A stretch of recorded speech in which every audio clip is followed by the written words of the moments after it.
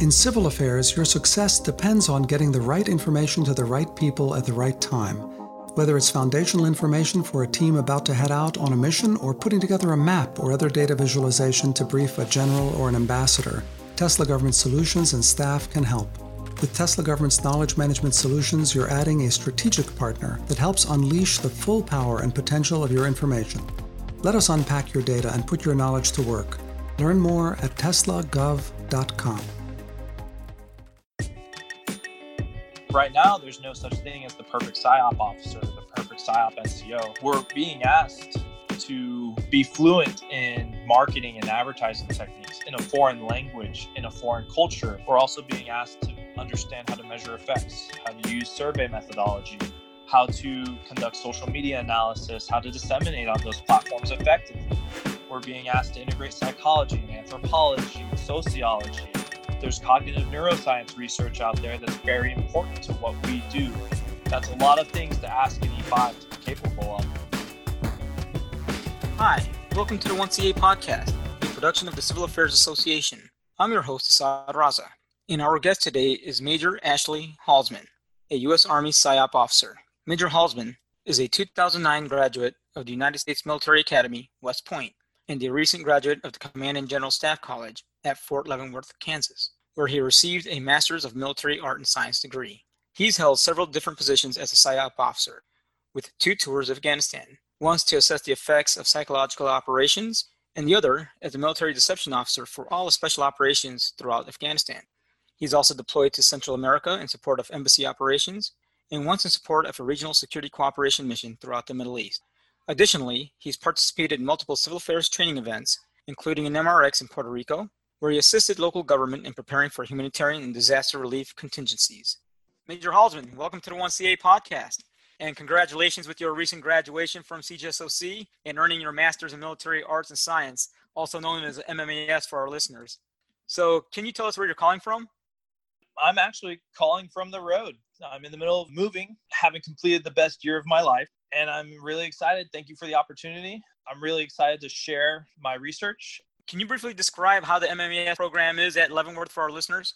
Yes, it may change in the future, as most things in the military happen to do. But the way the process worked for my year was essentially everyone did the Common Core program for the year at the resident CGSC. And those of us who chose to do a thesis were given the opportunity to do some research, study something that was important for the Army, either something that we identified ourselves or something that was identified by organizations within the Army, from the other combatant commands to other special project areas of interest. The Joint Special Operations University has a list of theses, topics that they think are important. And what I ended up doing was I knew that I wanted to review the history of psychological operations, look at some of the history of special operations, and understand some of the lessons learned that could help us for the future. So I was very lucky. I was able to select and pursue my panel of thesis advisors. I had an active duty psychological operations officer who has his PhD, Colonel Lanera. He was great. But I also had information operations officer,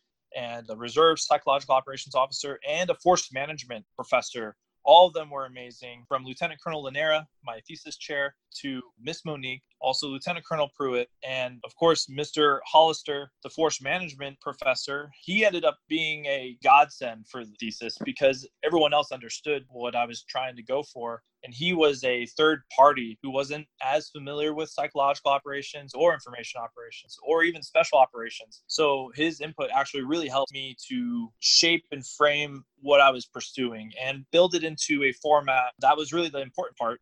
Is the structure of my thesis in the end was developed in a way that portions of it can be used for further change using the systems that the Army already uses to change. As an example, I used a .mil PF format for my recommendations in basically reviewing the doctrine and everything else that comes from that. So it was very helpful to have the force management perspective in all of that.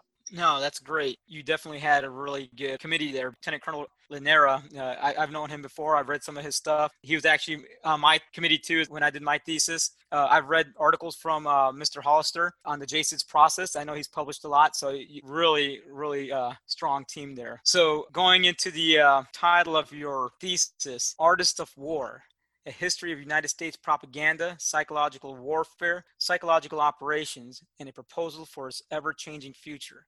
That's a really long title. But can you explain the reason behind that? It is. Initially, I was going to have a really short title, something that was really punchy. I kind of had that, and then I had the subtitle. Really, I chose the title because I was really frustrated in my research. I would continually find a thesis that was really important, but it was named something really obscure that no one would have ever searched for naturally. So the reason I found it was because it was cited in someone else's work, not because it popped right up in any of the library searches or any of the scholarly article stuff. Whenever I was on either academia.edu or when I was looking through JSTOR and other aggregators, some of these theses never popped up because of the name. So I decided I'm going to use a name that will pop right up. So further research can be made from some of the stuff I was actually finding. A huge part of my thesis, to kind of frame it, the main body's around 167 pages, which is excessive, and I acknowledge it. I'm very wordy to a fault, but also that's not the end of the thesis. The total of the thesis is around 475 pages, and it's because of all the appendices. It's a lot, but I just kept putting stuff in each appendix, and some of it's very comprehensive literature review, which became an essay format of roughly 100 pages of the history of propaganda and psychological operations. And all that's for the future researcher who finds it, and hopefully the title will help them find it instead of them having to find it through a citation in a really obscure thesis down the road. It'll pop right up. No, that's great, man. At least there's a reason behind the madness and the long title there, so people can actually find it when they start searching in databases. That's really good. I really enjoyed, I didn't have an opportunity to finish the entire thesis, but I really enjoyed reading some of the historical pieces behind it. So, I would love for you to explain some of the history behind propaganda and psychological warfare. Yeah, absolutely. Really, I tried to go back really far so that I could understand where it originated from. There was moments in history where essentially what we would describe as psychological operations occurred previously.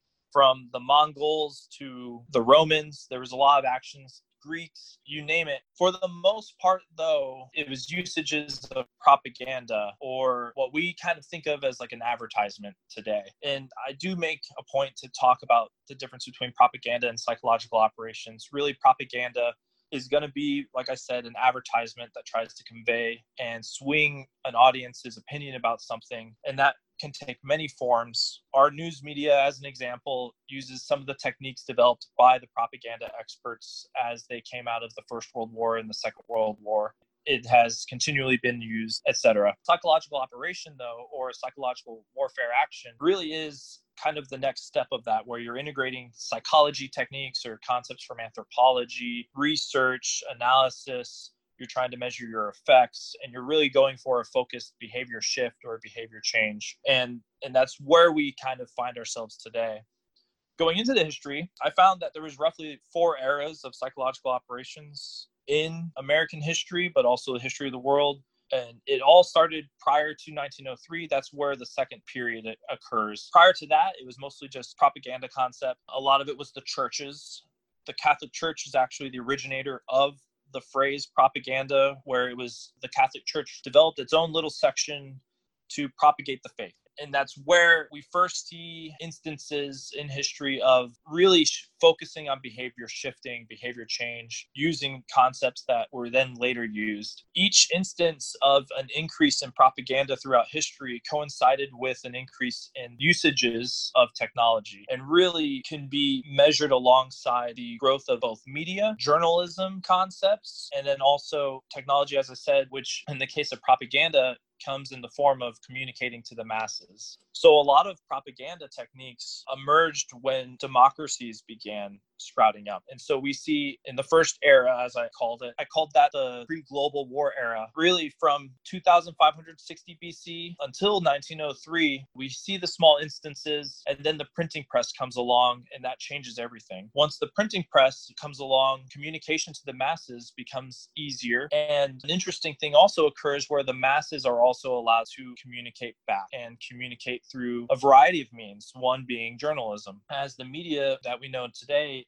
continues to develop, some of the leaders in the world, kings, rulers, heads of the churches, are able to use that technology to convey what they like. As an example, Napoleon was a master of what we would know as, for example, Napoleon was a master of what we would call psychological operations today. He really did define the use of what we call bulletins, where he was disseminating what he wanted the masses to know.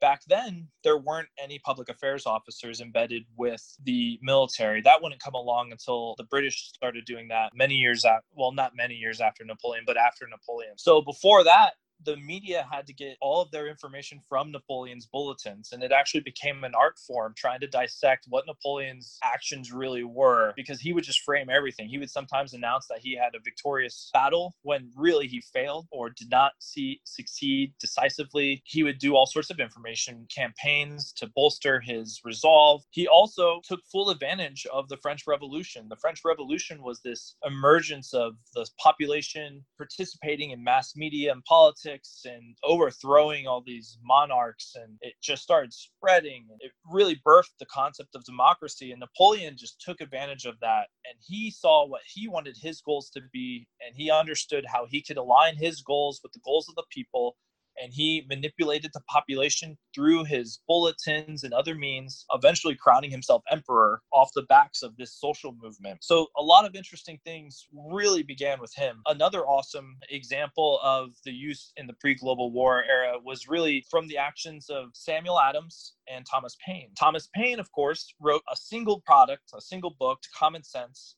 which was used and reprinted as the example of what Americans should think and how they should have the conversation of them revolting against the crown. Not only was the product itself very successful in swaying the population, gave them arguments to form, it told them what to think essentially and how to say it, but it also, up until just recently, in the last few years, was it's in itself its own campaign, in that Thomas Paine's reported numbers of how much he produced that book and how many of the copies were sold was itself later discovered to be conflated. He essentially lied about how many people had read it. The numbers he used, there weren't enough literate people in the colonies for that to even be true.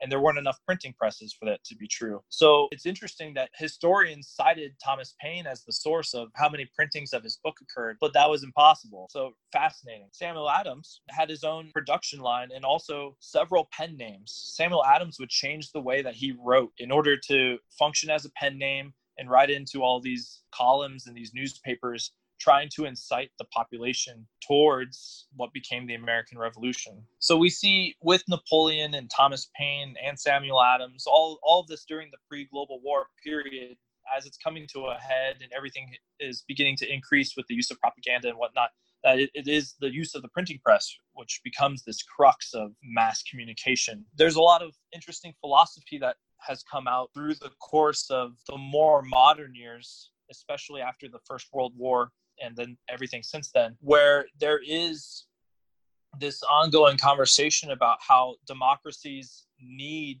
forms of propaganda in order to sway the population towards action in one direction or another. And we've seen that consistently it still happens, where now we will see politicians framing actions as being just so that the population then gets on board, so that then we can wage our conflicts that we as a government or as a nation see as necessary. Kind of jumping forward, as an example, most of us remember freedom fries instead of French fries because a single politician wanted to incite this rally of American support for the conflict. We're still doing it. We're still creating these weird, not weird, but these interesting moments where we feel we have to incite ourselves towards decision. Likewise, we also have seen the populations of democracies participating, and it's really a conversation now. We have modern technology with the social media movements and social media usage from YouTube to Facebook to TikTok, where now populations, individuals can have at times just as much or even more sway over public opinion than the media establishment or a politician at times. So to backtrack and go into the second area of psychological operations and propaganda, really that's the First World War, but it starts in 1903 with the establishment of the United States General Staff of 1903. This wasn't a malicious, negative connotation sort of organization. It really was the military attempting to do what it could to gain support and to align itself with the intent of, at the time, the president and also the government. Really, the general staff at that time, before that, it functioned as an extension of the executive office, and it would execute what it was told to execute. But with the establishment of this new staff, essentially what it started to do was try to get support for military intervention, expansionist concepts, and also preparedness. It was trying to get the country ready for the next conflict. And it did that by allowing the general officers to write more and also allowing the media to interact with the general officers more. The general officers also participated not in politics, but in conversations with politicians. So when a politician said that they were interested in assisting the military engaged in that conversation. And what ended up happening is we actually very successfully developed our military and were ready when we did enter the First World War. And that was important. Once we entered the First World War, we did recognize the need for propaganda to be used. And initially, America used propaganda against its own citizens to try to gain support for the conflict. The president saw that that was important. And so then we ended up creating what was called the Committee on Public Information. And we started a large campaign to try to gain popular support and momentum towards the conflict. It was successful. We had a lot of concepts. There's a lot of lessons learned from that era. But as soon as the war was over, we got rid of the Committee on Public Information. An interesting thing did occur during the conflict, though. And I'm not sure if I'm pronouncing his name correctly, but his name was Hebert Blankenhorn. He was a journalist prior to the war. Some of the most successful individuals that were part of the Committee on Public Information were journalists before entering the war and the war effort. Hebert Blankenhorn, as an example, was one of those journalists. And what he saw when he looked at the concepts and the actions of the Committee on Public Information was the potential for them to use propaganda as a weapon against the enemy. He was not supported by his peers and was not empowered. So he actually manipulated in a way by networking with his friends that he had and gaining a commission into the military in order to stand up the first psychological operations organization, essentially. It was called the Propaganda Section G2D. And it started on January 23rd of 1918. And Hebert Blankenhorn is a single individual. We can look at him as the first, what we would call, psychological operations officer. The United States and Great Britain and the coalition, essentially, that conducted this propaganda campaign, these propaganda campaigns, were so successful that the Germans, after the war, claimed that propaganda was the reason they lost. A lot of them really believed that, and a lot of concepts and research were further developed in Germany. They believed in it so much that they used propaganda as a crux of the plans to incite in their own population what became the Nazi Party and the movements. And it really was this massive machine that the Nazis developed. I didn't go too far into the history of Nazi propaganda, but there are a few books on it that are very useful out there. Suffice it to say, after the Second World War, most of the Western world, most of the Eastern world, most of the world accepted that propaganda, when leveraged and when conducted correctly, could be very successful in swaying populations, but also as a tool against the enemy. It kind of amazes me that talking about the World War eras and how the U.S. stood up both the General Staff and the Committee on Public Information, how they were more focused on the U.S. public to gain support for the war. And then somehow, those lessons learned within propaganda, one man can take that and turn that to like using it as a weapon system to be able to target the Germans going into World War II. Is that what you're saying? Yeah, absolutely. One interesting thing that I saw, so quickly to help frame the conversation, the first era was the pre-global war era, and that lasted until 1903. The second era is the World Wars era, which was from 1903 until the end of the Second World War. Then into the Cold War era, and then finally the modern era. The modern era begins in 1985. But yes, what was interesting, though, is that while we accepted the concepts of propaganda and information, and we saw that it could be very useful and successful, every time we stood it up for large-scale combat operations, and we scaled it, and then we got rid of it. Similar to how civil affairs was scaled up during the Second World War, and we just mobilized all these capabilities.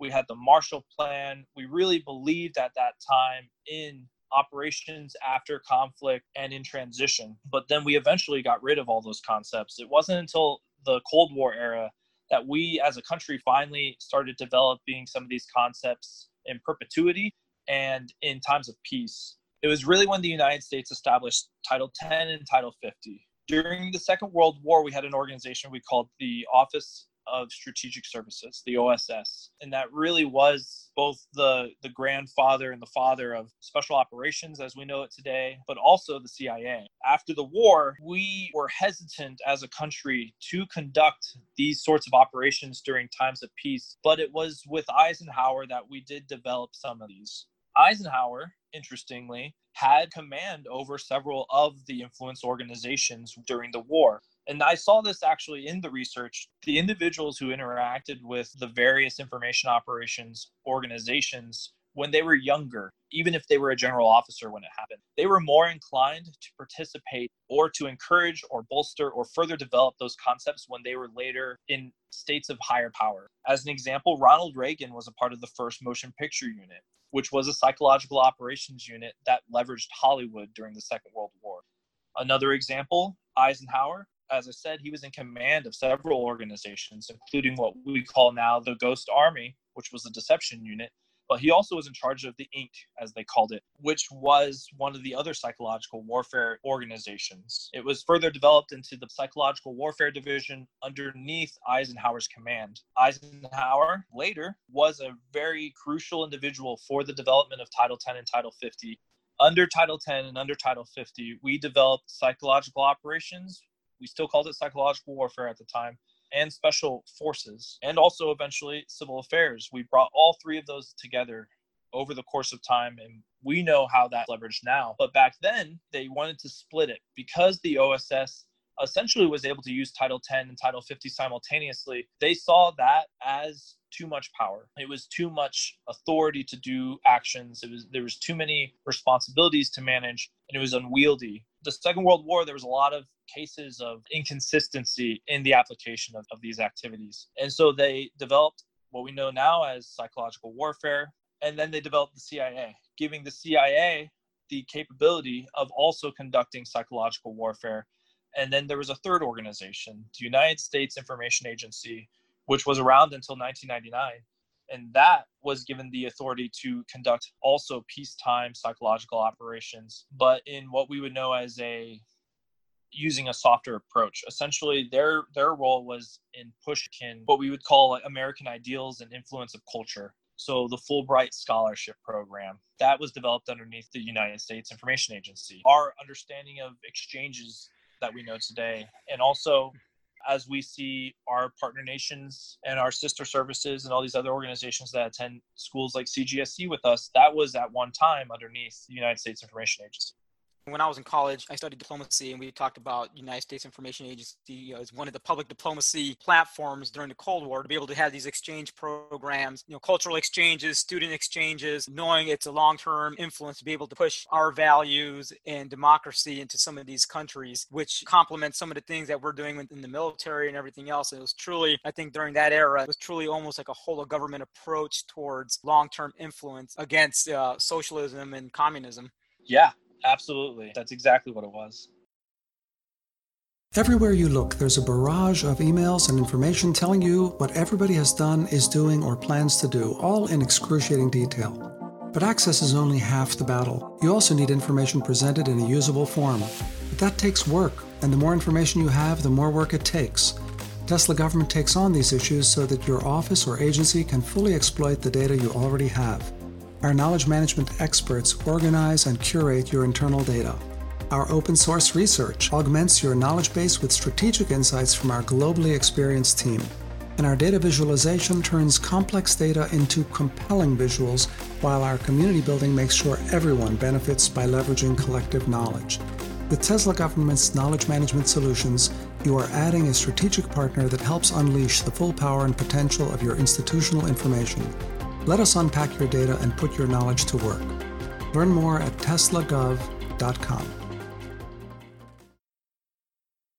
So can we move forward into the modern era now, and what your research found in the modern era, and what some of your recommendations based off of what you see now and some of the way forward? Yeah, absolutely. So there was a lot of lessons learned in the Cold War era, but that's really just a series of rabbit holes And there are a lot of important lessons to learn, but I'll be able to address some of those in the modern era, so that's perfect. Really, the modern era was kicked off for psychological operations with the establishment of the 1985 Psychological Operations Master Plan. So this master plan was developed at the behest of the president. So this was also something that was really interesting in the research. Is there were times where as high as the president got involved in the development of what we know as information operations today. And the plan itself was a review of the past and a review of psychological operations as it stood. At the time, both civil affairs and psychological operations were a part of the Foreign Area Officer Program.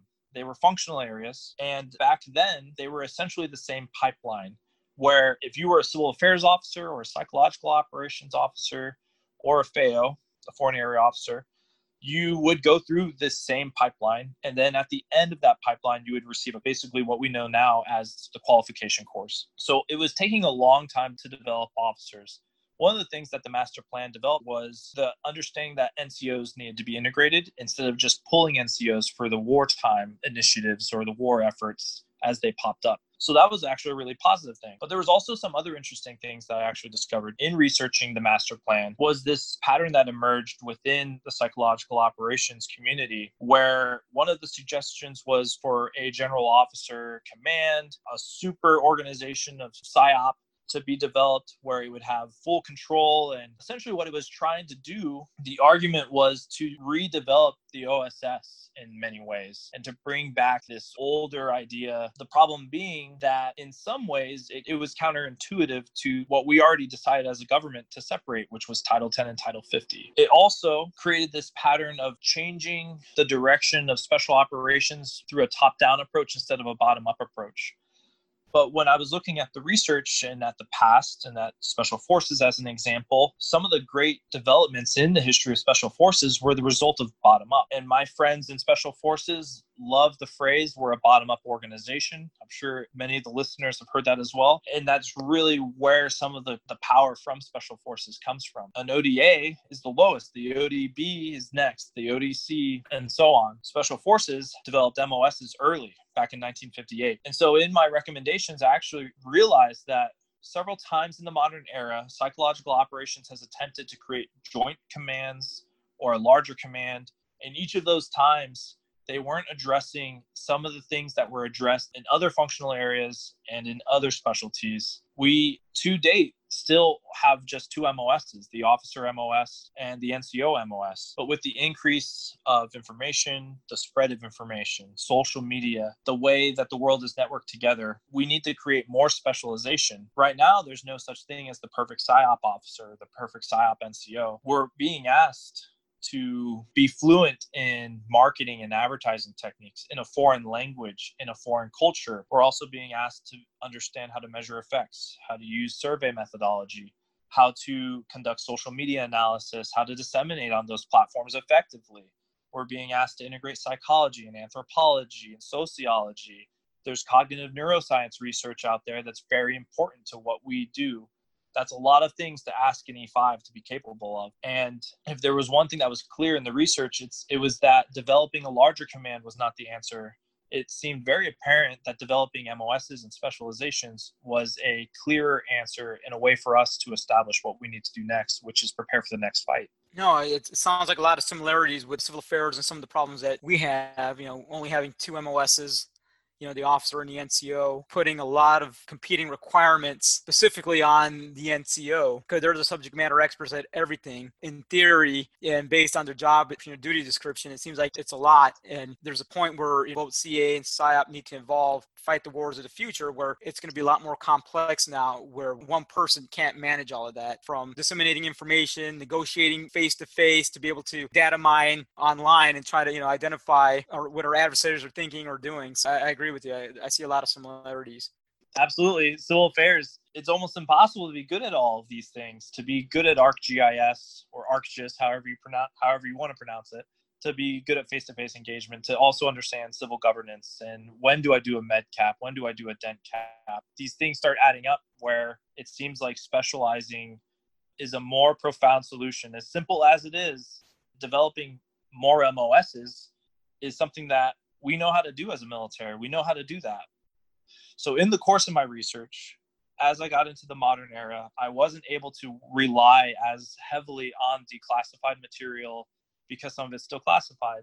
So something I had to do was look at more investigative journalism and what had been released through either Inspector General inspections and Inspector General investigations. So looking at Inspector General investigations also that had been declassified, there was a few. And then there was also some RAND studies. And something I found in the modern era was from what was released and available to the public, a lot of the operations in Afghanistan that were conducted by information operations organizations and also psychological operations organizations looked a lot like some of the stuff that we should have learned, some of the lessons we should have learned from Vietnam. And that was fascinating to me, that we had apparently forgotten those lessons.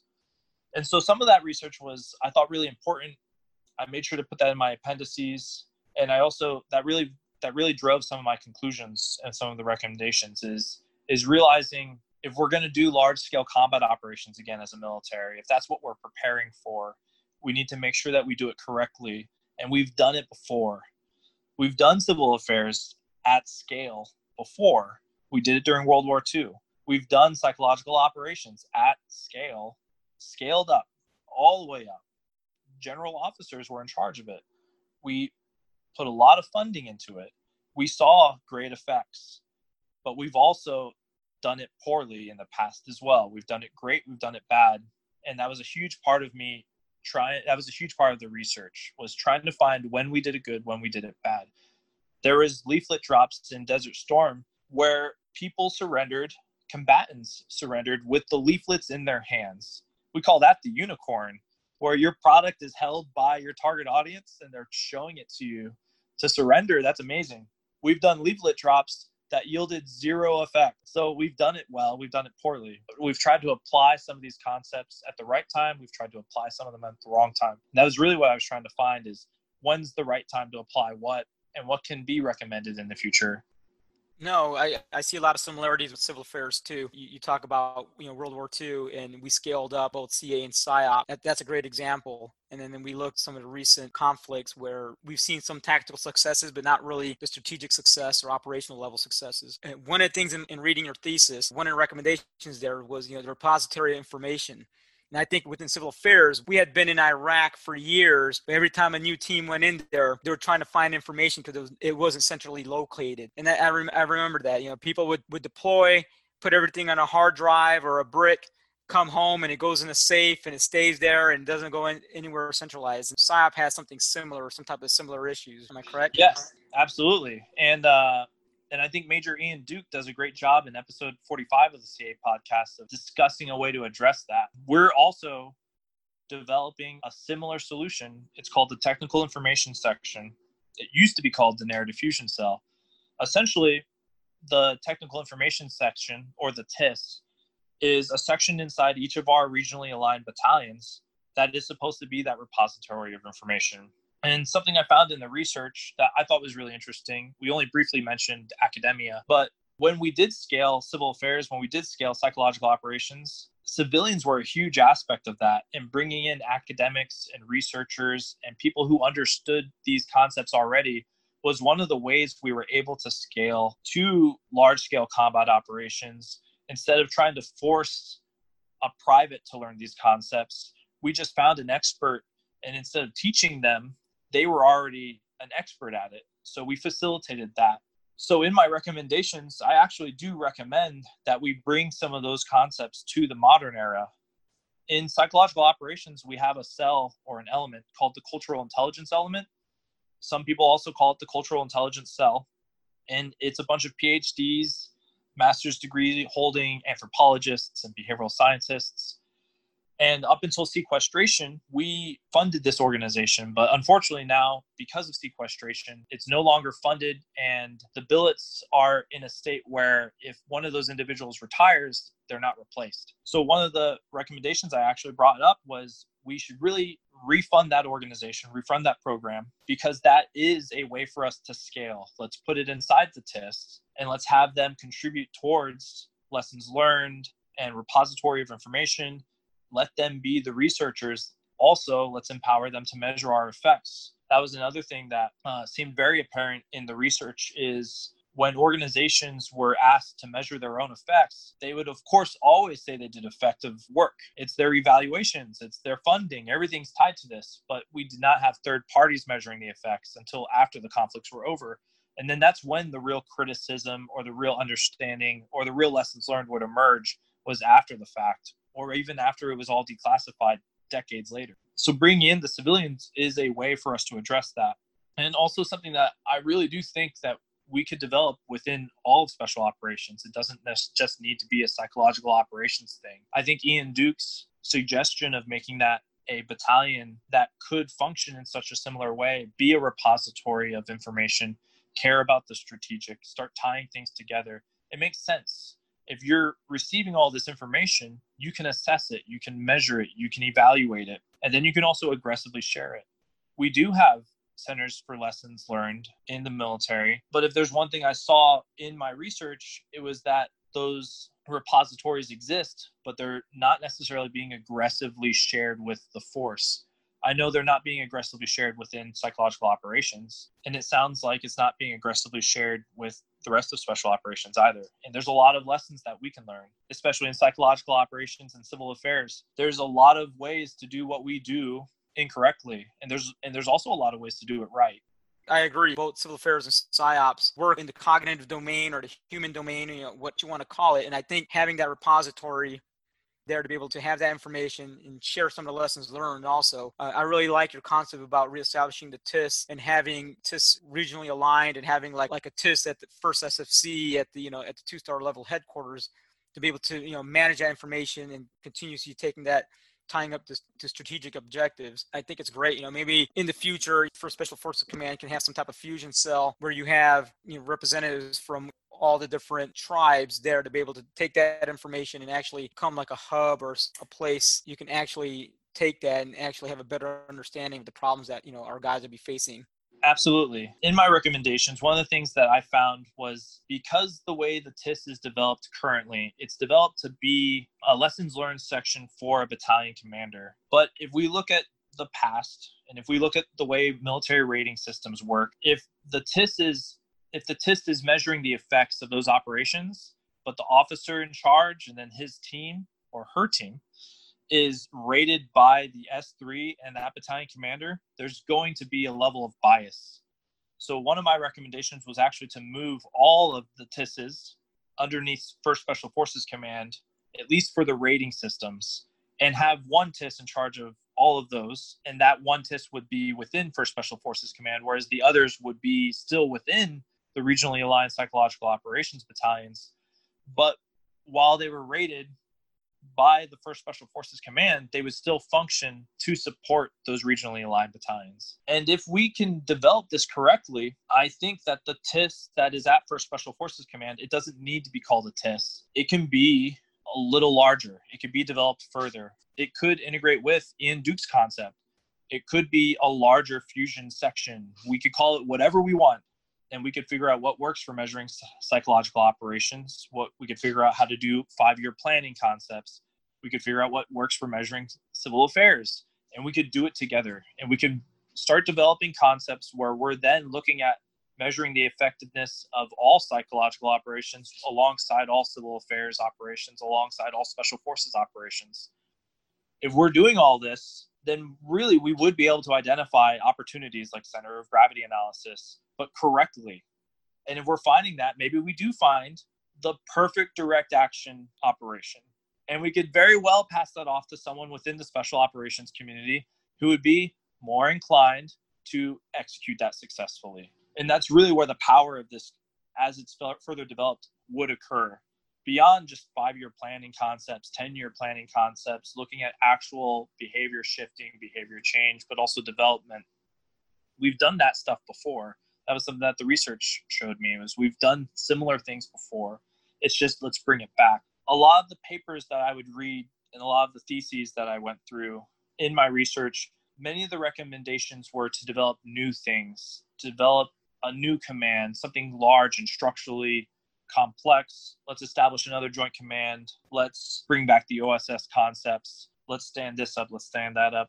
Really, I think optimizing ourselves is the better solution. Developing the MOSs. Let's develop the TIS. Let's just bring back the cultural intelligence element. It already exists. Let's just fund it. Let's bring it back. Let's bring more personnel into that. We could use more PhDs within special operations. The special operations plans and development concepts all say that we need cultural expertise. But if you look at the training pipelines for special forces, psychological operations, and civil affairs, we're talking about a matter of weeks of training for cultural expertise. And there's no advanced level training for any of those concepts or any of those units. Instead of trying to train that, we can just bring in the PhD that spent all those years of academia. We can just bring in the PhD who already has that expertise. I agree. I think the cultural intelligence element should be reestablished. And I think First SSC should invest in the PhDs and bring in these GS employees back because they are the continuity. And if these guys and gals that are there can potentially be that long-term, not just having an understanding of the problems, but also be able to manage in real time, be able to like, hey, 2 years ago, we've seen the effects and be able to actually measure those MOEs because as green suiters, as soldiers, we're continuously coming and going. And we don't have that continuity and that knowledge base. We come, we do it, we get, once we really got to gain a good understanding, we PCS somewhere, we go to CGSOC and we're gone.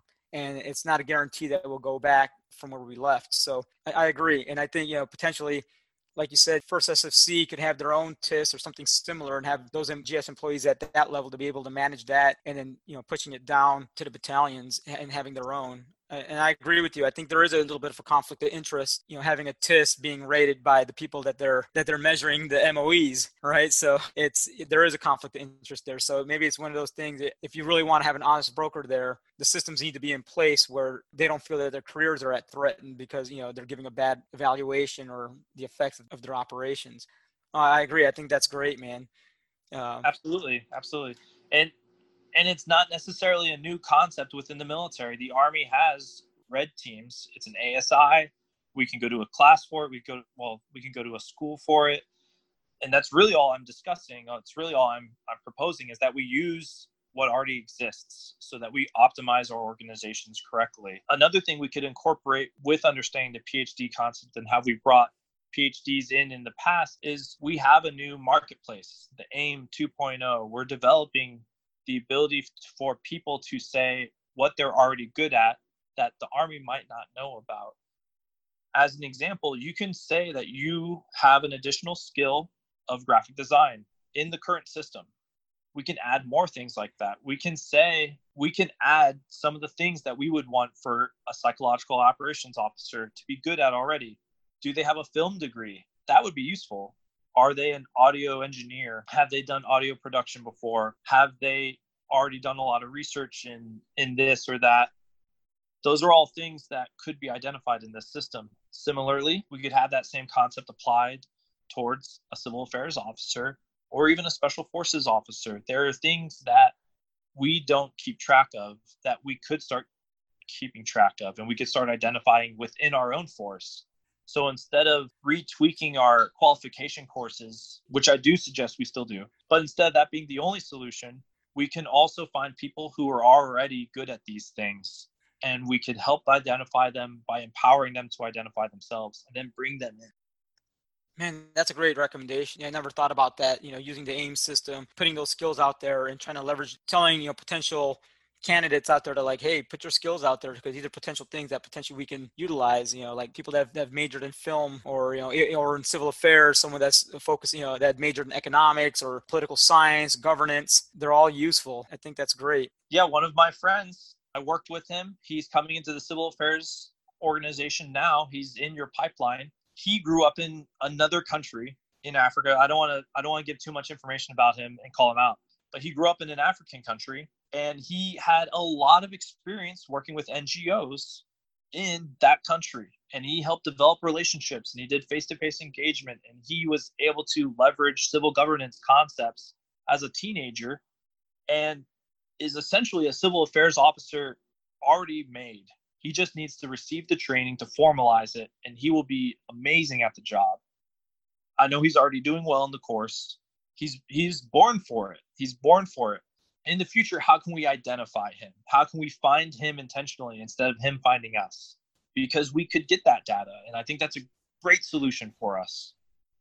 I think that's great. That's a great recommendation. I can't agree with you more, because I think, usually it's all by luck and it just happens, like your buddy that's in the pipeline right now. But if you can formalize it, we've got a system in place. We've got AIM 2. We've got the resume now that can put those additional skills or qualifications that are out there. So I think that's great. Actually, I wanted to ask you one thing, before we finish off with this, or I got two questions. What are your recommendations for a civil affairs officer or NCO that engages with a PSYOPer? I think if there's one thing that I saw in the research, it was the realization that if you really take a macro look at the three tribes, special forces, civil affairs, psychological operations, we were designed to work together and to complement each other. We don't always do that well, but when we do, we are absolutely force multipliers for each other. And finding ways to integrate, I think, is the way that we need to be successful. Optimizing ourselves by just working together and developing that network within each other. And also not being afraid to call on each other in the future. I have a whole Rolodex now, not literally. I have a whole contact list now of special forces guys and gals that I will call if I need to, and civil affairs people that I will call if I need to. And I am aggressive in my networking to make sure that when I'm on a mission, I'm doing my best to try to integrate, not just Rambo my way towards success, because that would be good for my OER, but it might not be what's best for the mission. I agree, man. That's some great advice there, because I think collaboration is key. You've got to collaborate with all the other partners within the tribes. At one time, someone set this up because there was a vision and they understood how we all, our activities complement each other on the ground towards mission success. Second question before we leave. What books do you recommend? What one book do you recommend our civil affairs or any officer or NCO to read? I'm going to cheat and I'm going to say it depends on what they want to know. If they want to learn more about the history of propaganda, where it all started and how it was further developed, the go-to book is called Munitions of the Mind. It starts at the very beginning. It also talks about faith and religion. It's very objective, though. It's not political. It's not an attack on faith, but it goes deep and it goes way into the past. If they want to know more about why we're developed the way we are and how some of the strategic stuff happens, I would say they should read For the President's Eyes Only. It dives into the uses of intelligence and in some ways why it was developed the way it was. And while we are not intelligence officers, we do at times touch that world, and that world also bumps up alongside what we do. I think that's important. For any listeners that want to learn more about the history of special operations in general, Alfred H. Paddock Jr.'s book, U.S. Army Special Warfare, Its Origins, is 100% the go-to. He based the book off of his thesis that he wrote as a young major, and he really goes into the development and how everything grew and where it came from. And it's a really important book. It really goes into the history of everything. When you look at how we were designed, how we function together, we really do all complement each other. In some ways, PSYOP does influence, CA does influence, SF does influence. It's just what part of the domain do we touch, be it the physical domain or looking more at the population itself or the cognitive domain or even physical actions. I agree, brother. No, that's good. Appreciate your time, and I appreciate your contribution to the research of both special operations and specifically, psychological operations, the history, and your recommendations for the way forward. And hopefully somebody will read it and pick it up, continue on with further research, or take some of your recommendations and put them in place. We'll see. I'm really looking forward to continuing to write and continuing to help develop the regiments, not just my regiment. And thank you so much for the opportunity to speak about what I've learned and to share it with the rest of the community. And I look forward to the future. No, congratulations. Good luck when you head back to Fort Bragg, brother, and stay in touch. Thank you. Absolutely. With Tesla Government's knowledge management solutions, you are adding a strategic partner that helps unleash the full power and potential of your institutional information. Let us unpack your data and put your knowledge to work. Learn more at teslagov.com. Thank you for spending some time with us. Please subscribe and come back for another installment of 1CA. Until then, be safe and secure the victory.